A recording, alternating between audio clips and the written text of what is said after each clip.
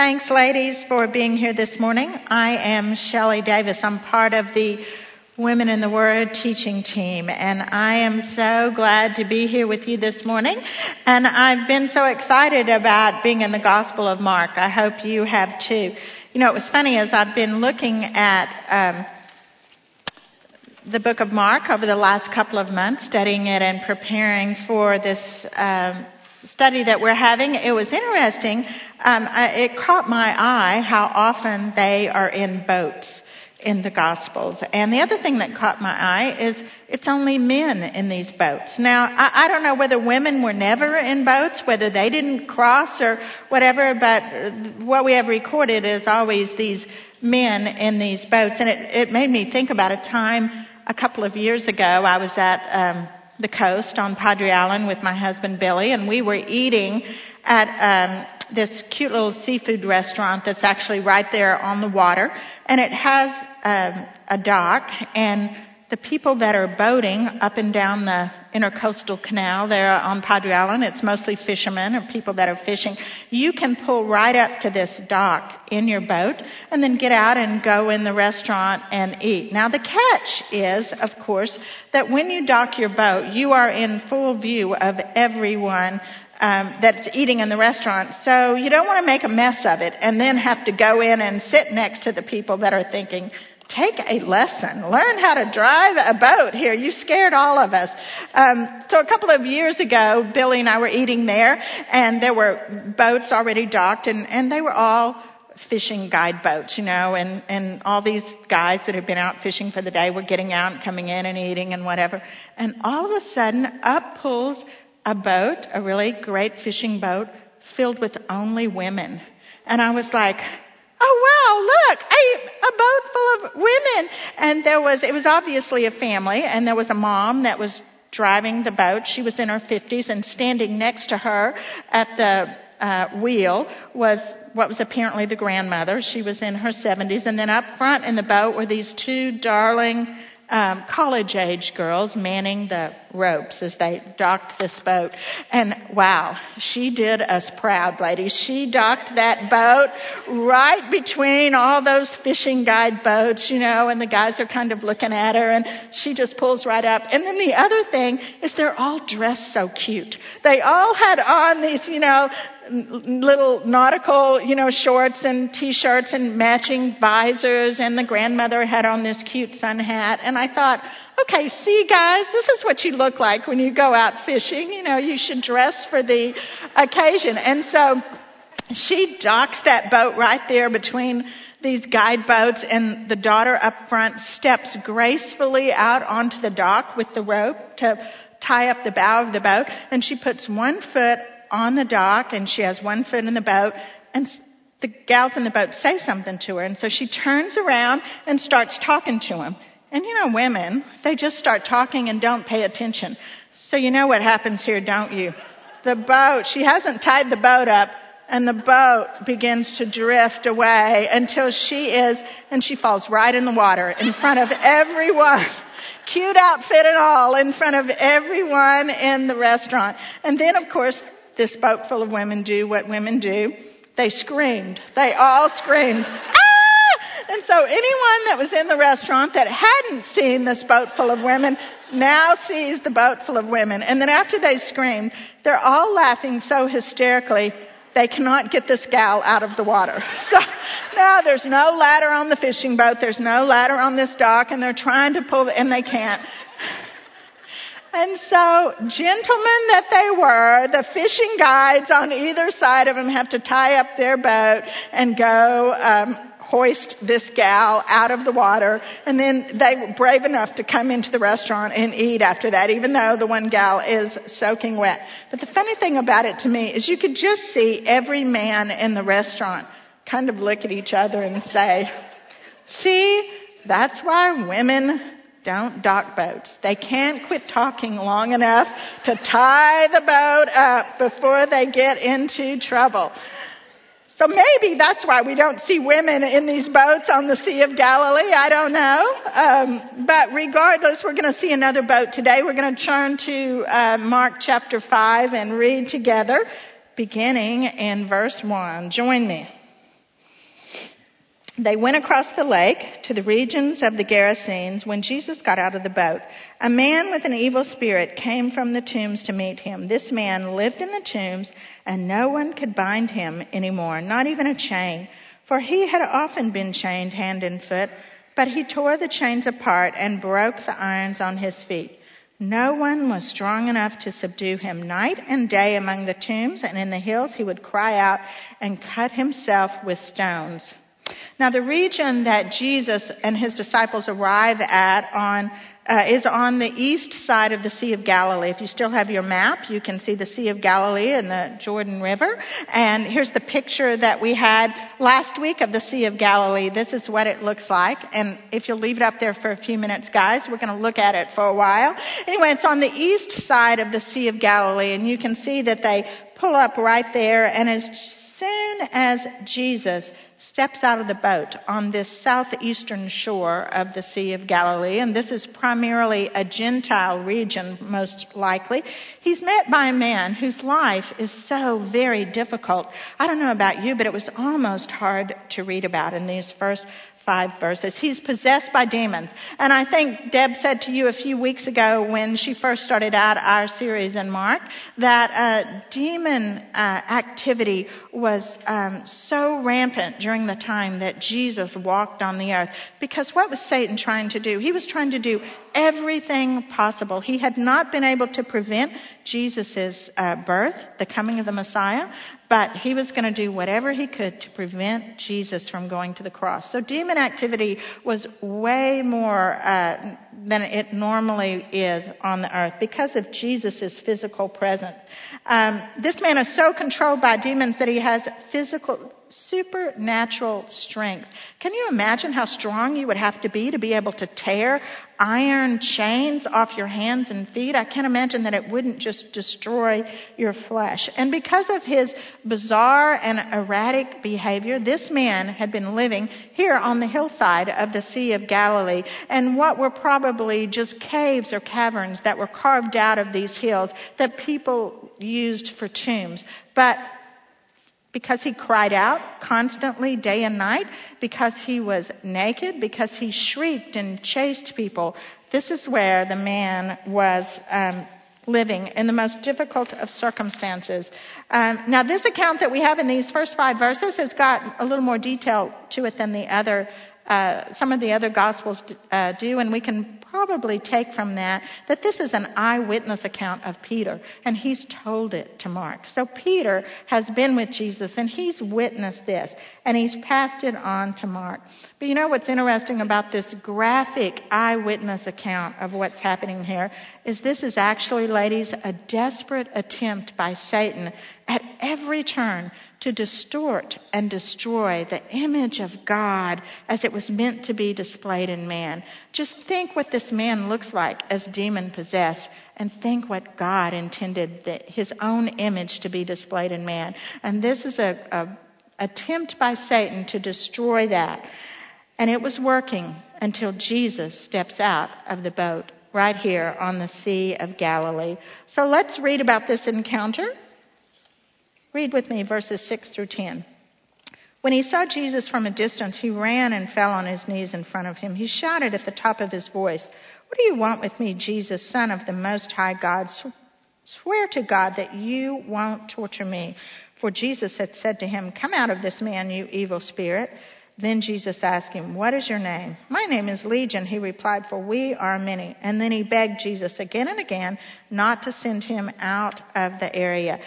Now, when the man sees Jesus, when Jesus steps out of that boat, this man runs and he falls at his feet in front of Jesus, and he begs him not to send him out of the area. Now, this man's every movement is controlled by the demons. So we can know that this is the demons actually acknowledging that Jesus is not only divine, he is divine, and they know it, and they also know that he is superior to them.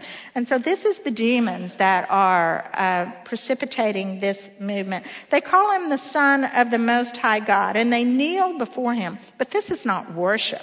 They are not praising him and worshiping him. They're simply paying homage to the fact that they realize he has the upper hand here, and they want to let him know that they beg him for mercy. And how ironic is it that these demons that are the torturers, they've been torturing this poor man. They've been trying to distort God's image in this man.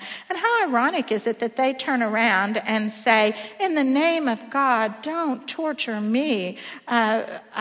If it wasn't such a pitiful situation, it would be laughable that we see that these demons are completely self-centered, aren't they? It is all about the demon here. Don't torture me. Don't make my life terrible. So Jesus addresses the lead demon here, asking his name, and the reply he gets is legion. Now, in Jesus' day, a legion, everyone knew that was a regiment of 6,000 Roman soldiers. And the word would have given everyone the impression of great strength, great oppression, and certainly great authority. And that's exactly what this man had been experiencing with all these thousands of demons. He was greatly oppressed, and he was completely under their authority. But despite the great numbers of demons and the great power they possess, in verse 10, they repeatedly begged Jesus not to send them out of the area. And no one really knows why they didn't want to go out of the area. There was no real thought about what that's about. But what we do know is that every time Jesus encountered demons in the gospel, they were concerned about being sent to their final end, because they know that Jesus has the power to send them to their final end. Look on your verse sheet. Luke 8:31 says, and they begged Jesus repeatedly not to order them to go into the abyss. And in Mark 1:24, the demon says, what do you want with us, Jesus of Nazareth? Have you come to destroy us? They know that Jesus has that power, the complete authority to destroy them, and they're concerned about it. Let's read in verse 11 how Jesus responds to them. A large herd of pigs was feeding on the nearby hillside. The demons begged Jesus, send us among the pigs and allow us to go into them. He gave them permission, and the evil spirits came out and went into the pigs. The herd, about 2,000 in number, rushed down the steep bank into the lake and were drowned. Those tending the pigs ran off and reported this in the town and the countryside, and the people went out to see what had happened. When they came to Jesus, they saw the man who had been possessed by the legion of demons sitting there, dressed in his right mind, and they were afraid. Those who had seen it told the people what had happened to the demon-possessed man and told about the pigs as well. Then the people began to plead with Jesus to leave. This is quite a scene, isn't it? Apparently, the demons wanted desperately to not be in any kind of a disembodied state. They wanted to occupy some body, and they knew that Jesus would not give them the permission to go into another human being. So they asked to go into the pigs just so that they can have a body. And what happens is immediately, and if you'll take a look at this picture, there is a steep hillside there. Can you imagine what it must have looked like to see 2,000 crazed, demonic-possessed pigs? And I think pigs are a little crazy anyway, but this would have made them even more crazy. Rush down that hillside, and they drown themselves in the water. And as the pigs are drowning, the pig herders run off. They are thinking, whoa, we've never seen anything like this before. And they go to the surrounding towns and to the countryside, and everyone they see, they tell about this remarkable event that has occurred right here on the side of the Sea of Galilee. And the story is so unbelievable that people come to see it for themselves. They don't just go about their day. They, the townspeople and the farmers, all come to see what has happened. Now, I don't know about you, but I have been mesmerized in the last couple of weeks by the picture of that cruise ship turned over on its side right there. It just looks so surreal. Like, how could this happen? This beautiful little Italian coastline and a little village and this giant cruise ship on its side. It doesn't even look like, it looks like somebody made up the picture to me, like it can't even be real. And I can only imagine that these townspeople in their day and age, when they get to this beautiful, peaceful side of their Sea of Galilee and see 2,000 dead pigs floating in the water, how unusual that must have been to them. But that wasn't the only unusual thing they saw. Along with those 2,000 dead pigs, here is the man that they have all probably avoided for years because he was wildly crazy, running naked and shrieking. And you can only imagine what his appearance must have been like. Don't you know, they had always said, don't go over to that side of the lake. That's where the crazy guy is, okay, kids, don't play over there. That avoided him for years. And now there he is. He's sitting perfectly calm, peaceful, speaking rationally and completely dressed, which he has never been in their knowledge. And their response to all this, unfortunately for them, was not to recognize who Jesus was and to fall at his feet and understand what's taken place here. No, their response to all this is fear. And they beg Jesus to leave.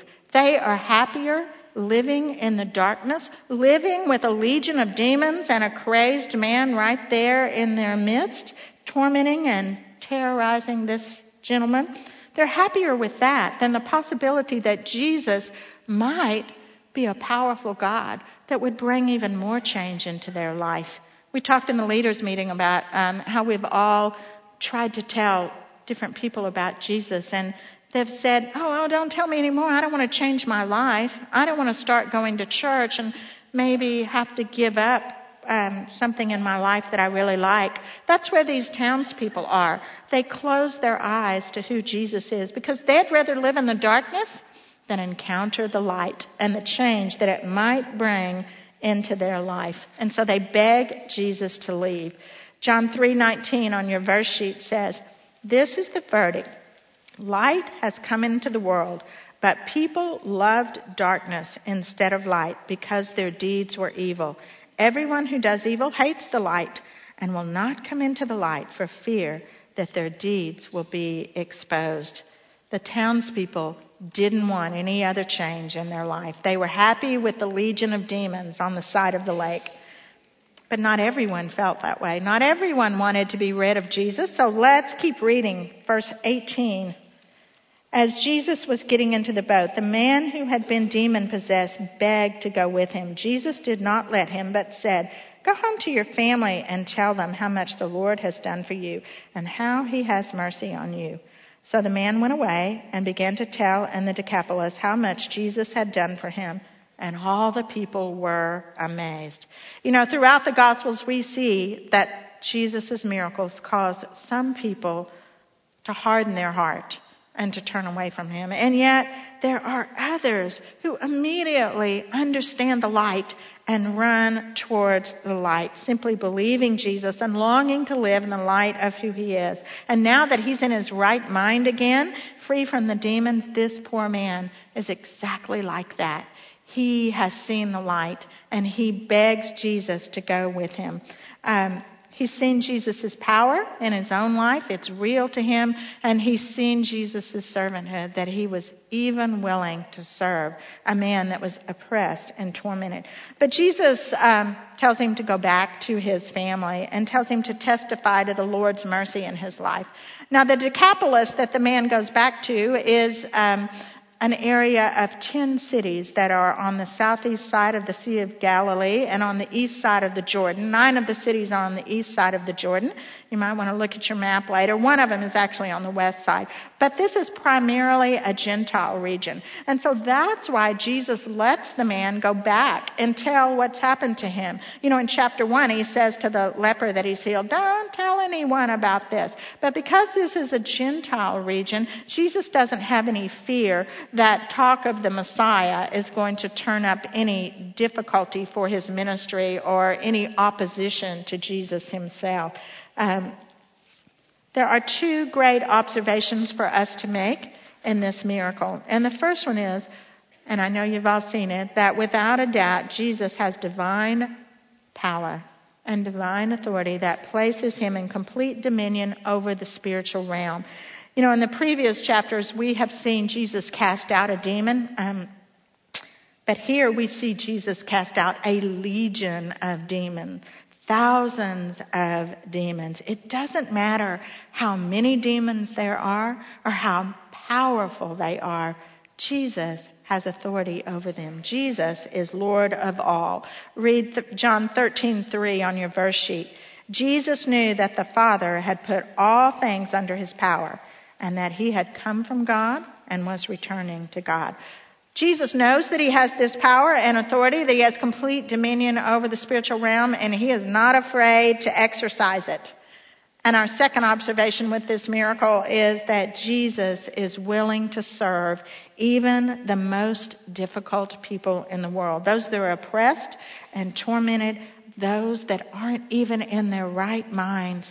If you remember back to week 1 when Deb opened up our study of Mark, she told us that the key verse in Mark is Mark 10:45. It's on your verse sheet. It says, "For even the Son of Man did not come to be served, but to serve and to give his life as a ransom for many." Jesus' servanthood, his purpose in coming to serve, knows no boundary of appropriateness or of acceptability or even entitlement. And because of that, Jesus brings healing to a man who doesn't even have the mental capacity to ask for it. And as we look at how this man has experienced life change that comes only from Jesus, through the power of Jesus and through the gift of service that Jesus has to offer to people in their lives, we need to ask ourselves a question. We need to ask ourselves if we want life change also. We need to ask if we are like the townspeople who are scared by Jesus' power and confused by his willingness to serve. So scared that we don't even recognize who Jesus is. And what glimmer that we have, we want to turn and run from. Or are we like this man who sees the light of who Jesus is, who sees that Jesus is able to change his life and willing to change his life, and he runs straight towards that light? All of us have to ask ourselves that question in our lives. But let's keep reading. Verse 21 in Mark 5 says, "When Jesus had again crossed over by boat to the other side of the lake, a large crowd gathered around him while he was by the lake. Then one of the synagogue rulers named Jairus came near. Seeing Jesus, he fell at his feet and pleaded earnestly with him, 'My little daughter is dying. Please come and put your hands on her so that she will be healed and live.' So Jesus went with him." Jesus and the disciples actually traveled to the west side of the Sea of Galilee now by boat. And just as before, everywhere that Jesus goes, when he steps out into a region that has heard about him and heard about his healing power, there's a crowd that gathers around him. And in the midst of that crowd is one of the synagogue leaders, Jairus. And he comes, and even with his,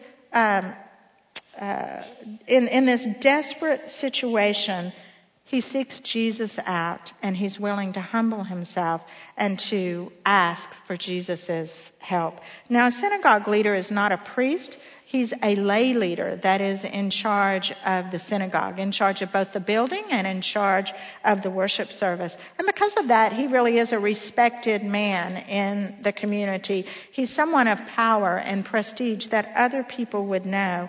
And in the midst of his pain and his fear, he seeks out Jesus. Even though he's this man of prominence, he doesn't appear to be anything but humble and confident that Jesus can heal his daughter.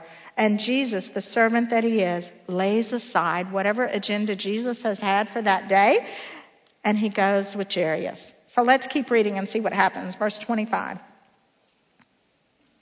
A large crowd followed and pressed around him, and a woman was there who had been subject to bleeding for 12 years. She had suffered a great deal under the care of many doctors and had spent all that she had. Yet instead of getting better, she grew worse. And when she heard about Jesus, she came up behind him in the crowd and touched his cloak, because she thought, "If I just touch his clothes, I will be healed."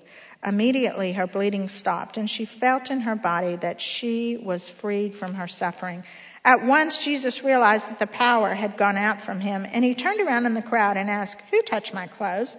At once, You see the people crowding against you, the disciples answered, and yet you can ask, who touched me?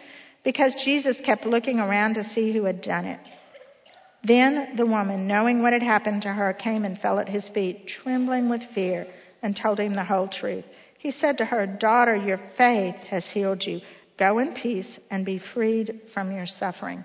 You know, it was encouraging to me that even Jesus has his plans interrupted occasionally. I know you have days like this that don't go as you plan.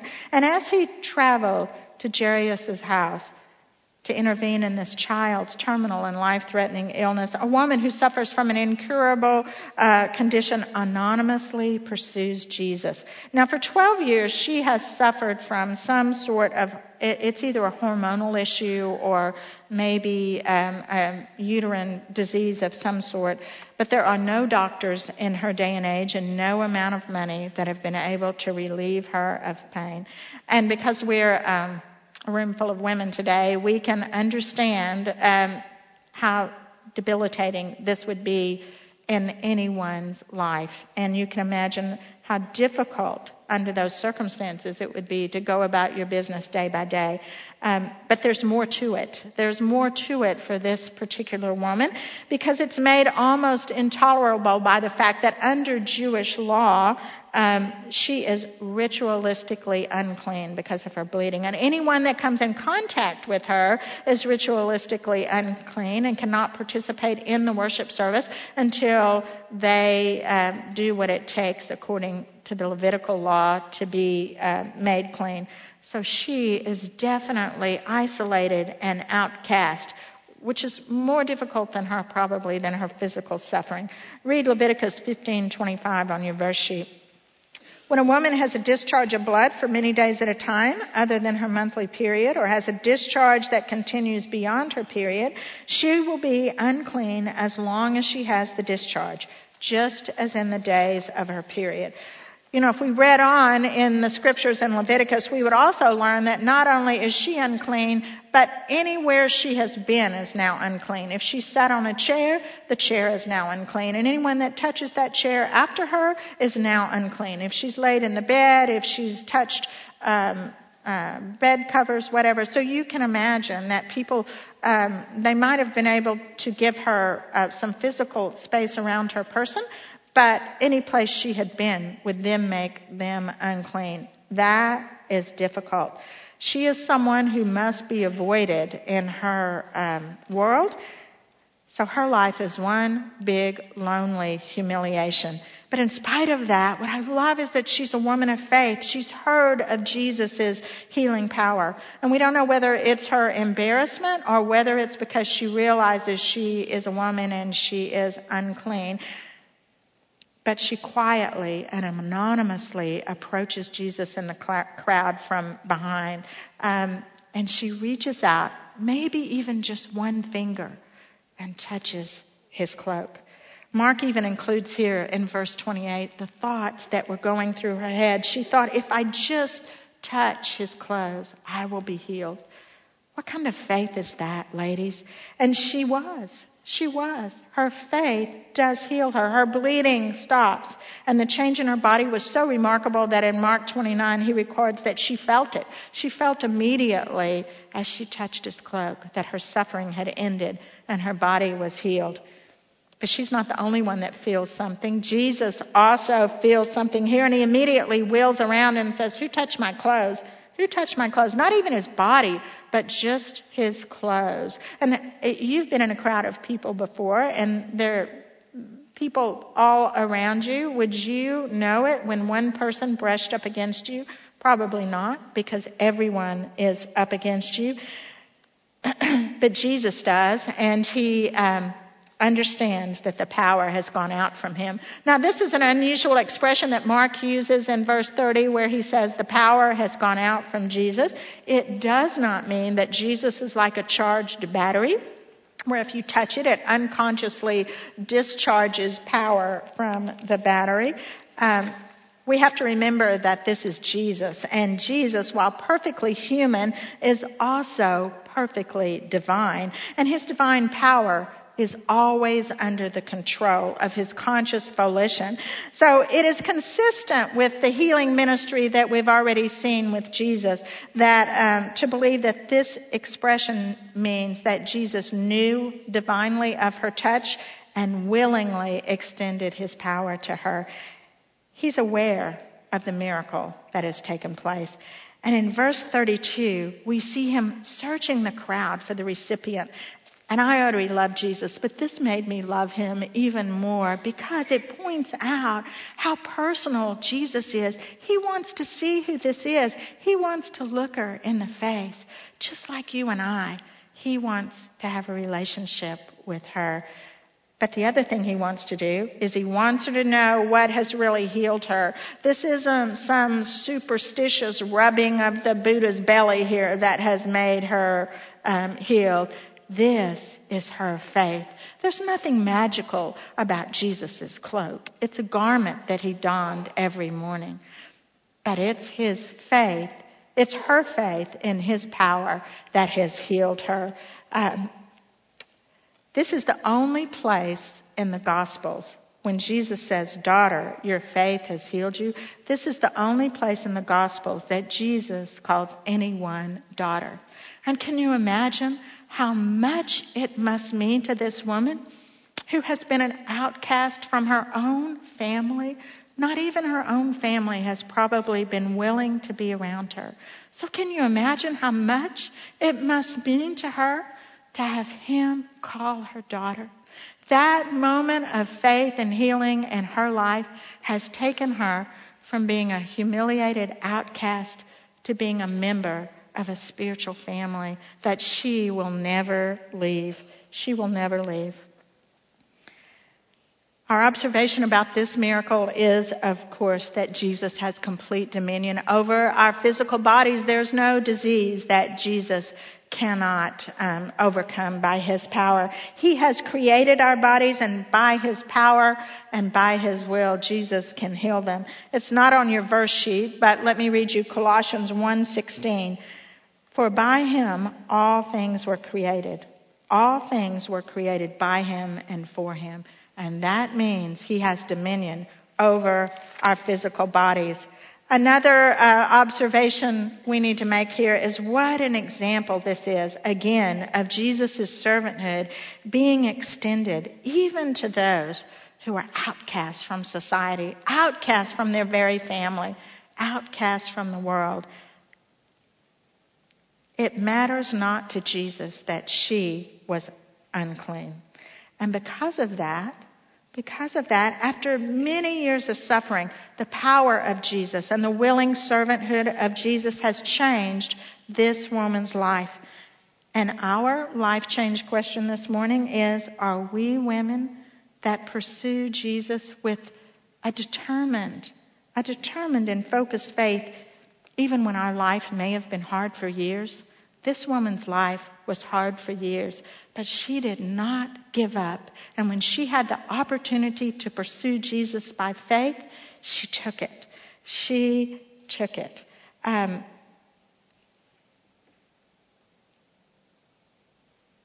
When we believe that Jesus can do what he says he can and will do what we know he can, that's all that it takes to take any of us from being humiliated outcasts to being daughters of the Most High King.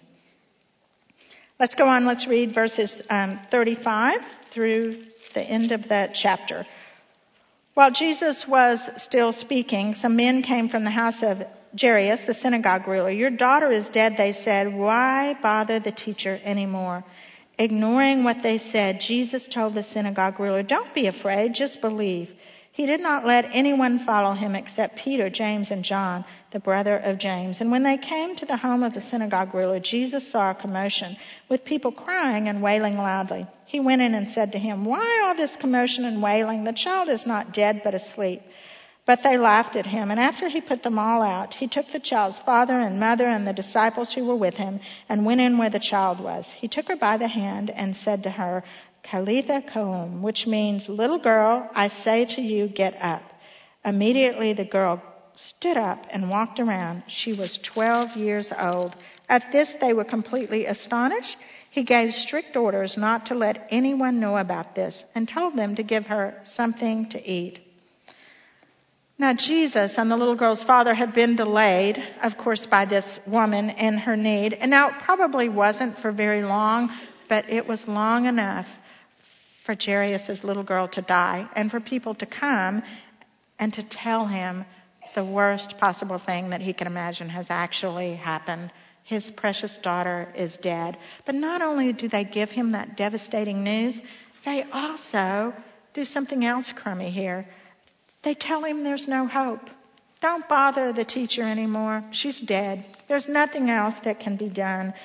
What they don't realize is that a situation is only hopeless, no matter what it is, when we turn away from Jesus, not when we stay with him.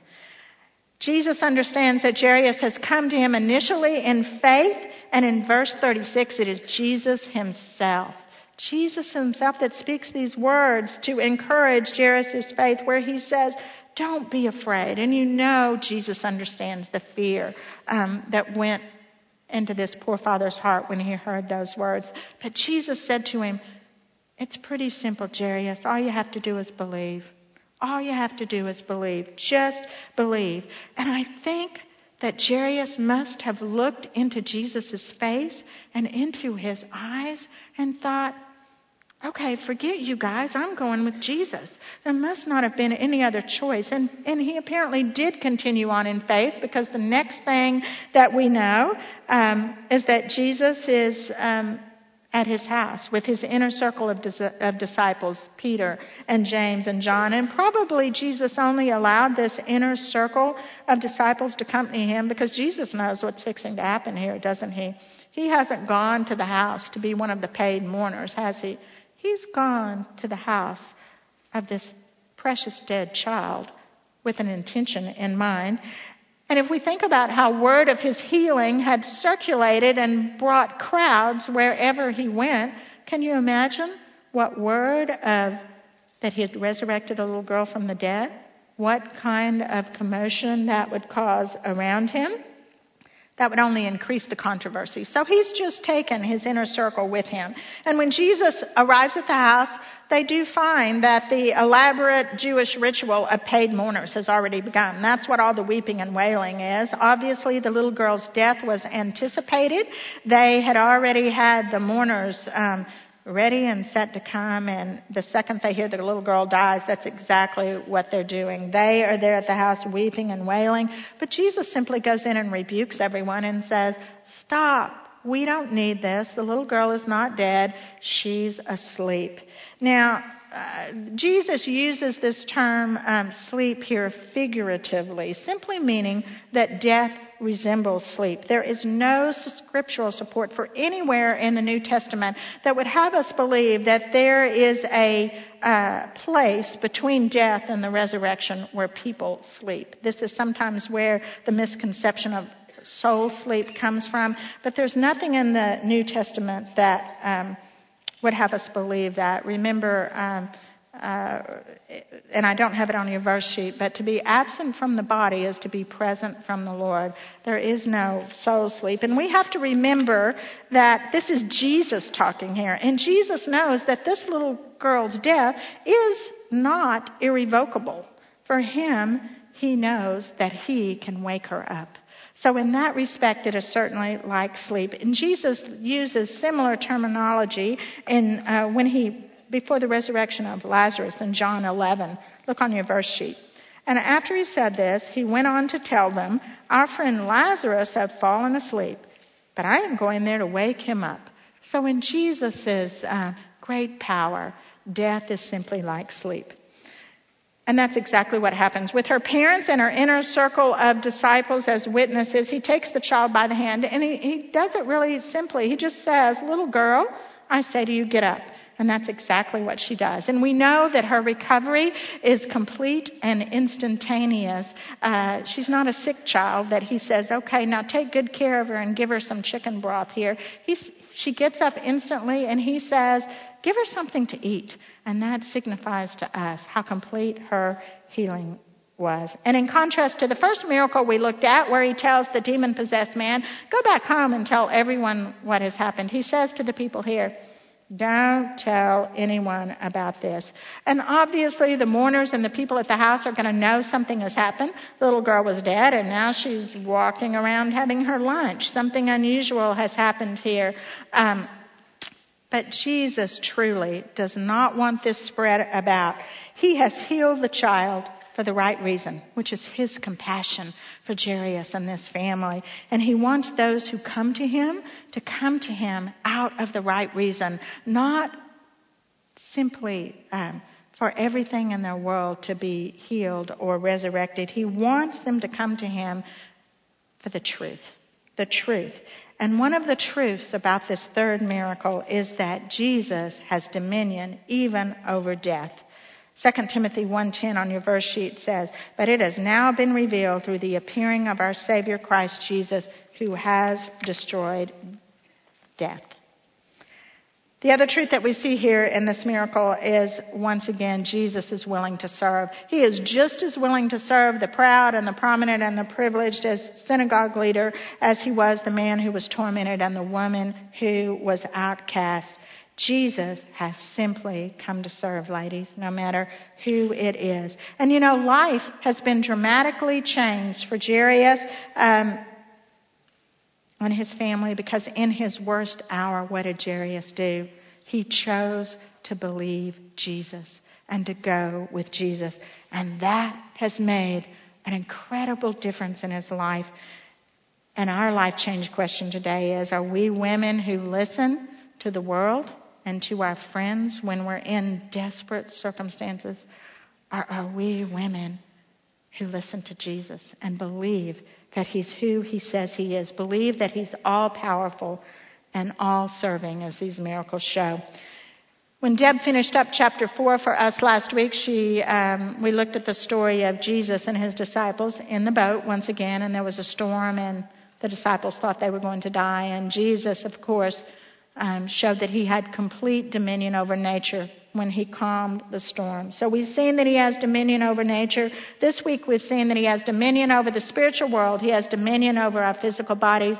He has dominion over death. He is not just a great teacher, and he is not just the most amazing prophet in the world. He is the Messiah, and he has the power to change every life. We've also seen this week that he is a servant to all. We've seen him change the life of an oppressed and tortured man. We've seen a woman who's unclean and outcast, and now we've seen him serve the synagogue leader. You know, there's a lot of talk in our culture today about class warfare, about the haves and the have-nots, but there is no such talk in Jesus' economy. Jesus never looks at whether we are rich or poor or privileged or outcast.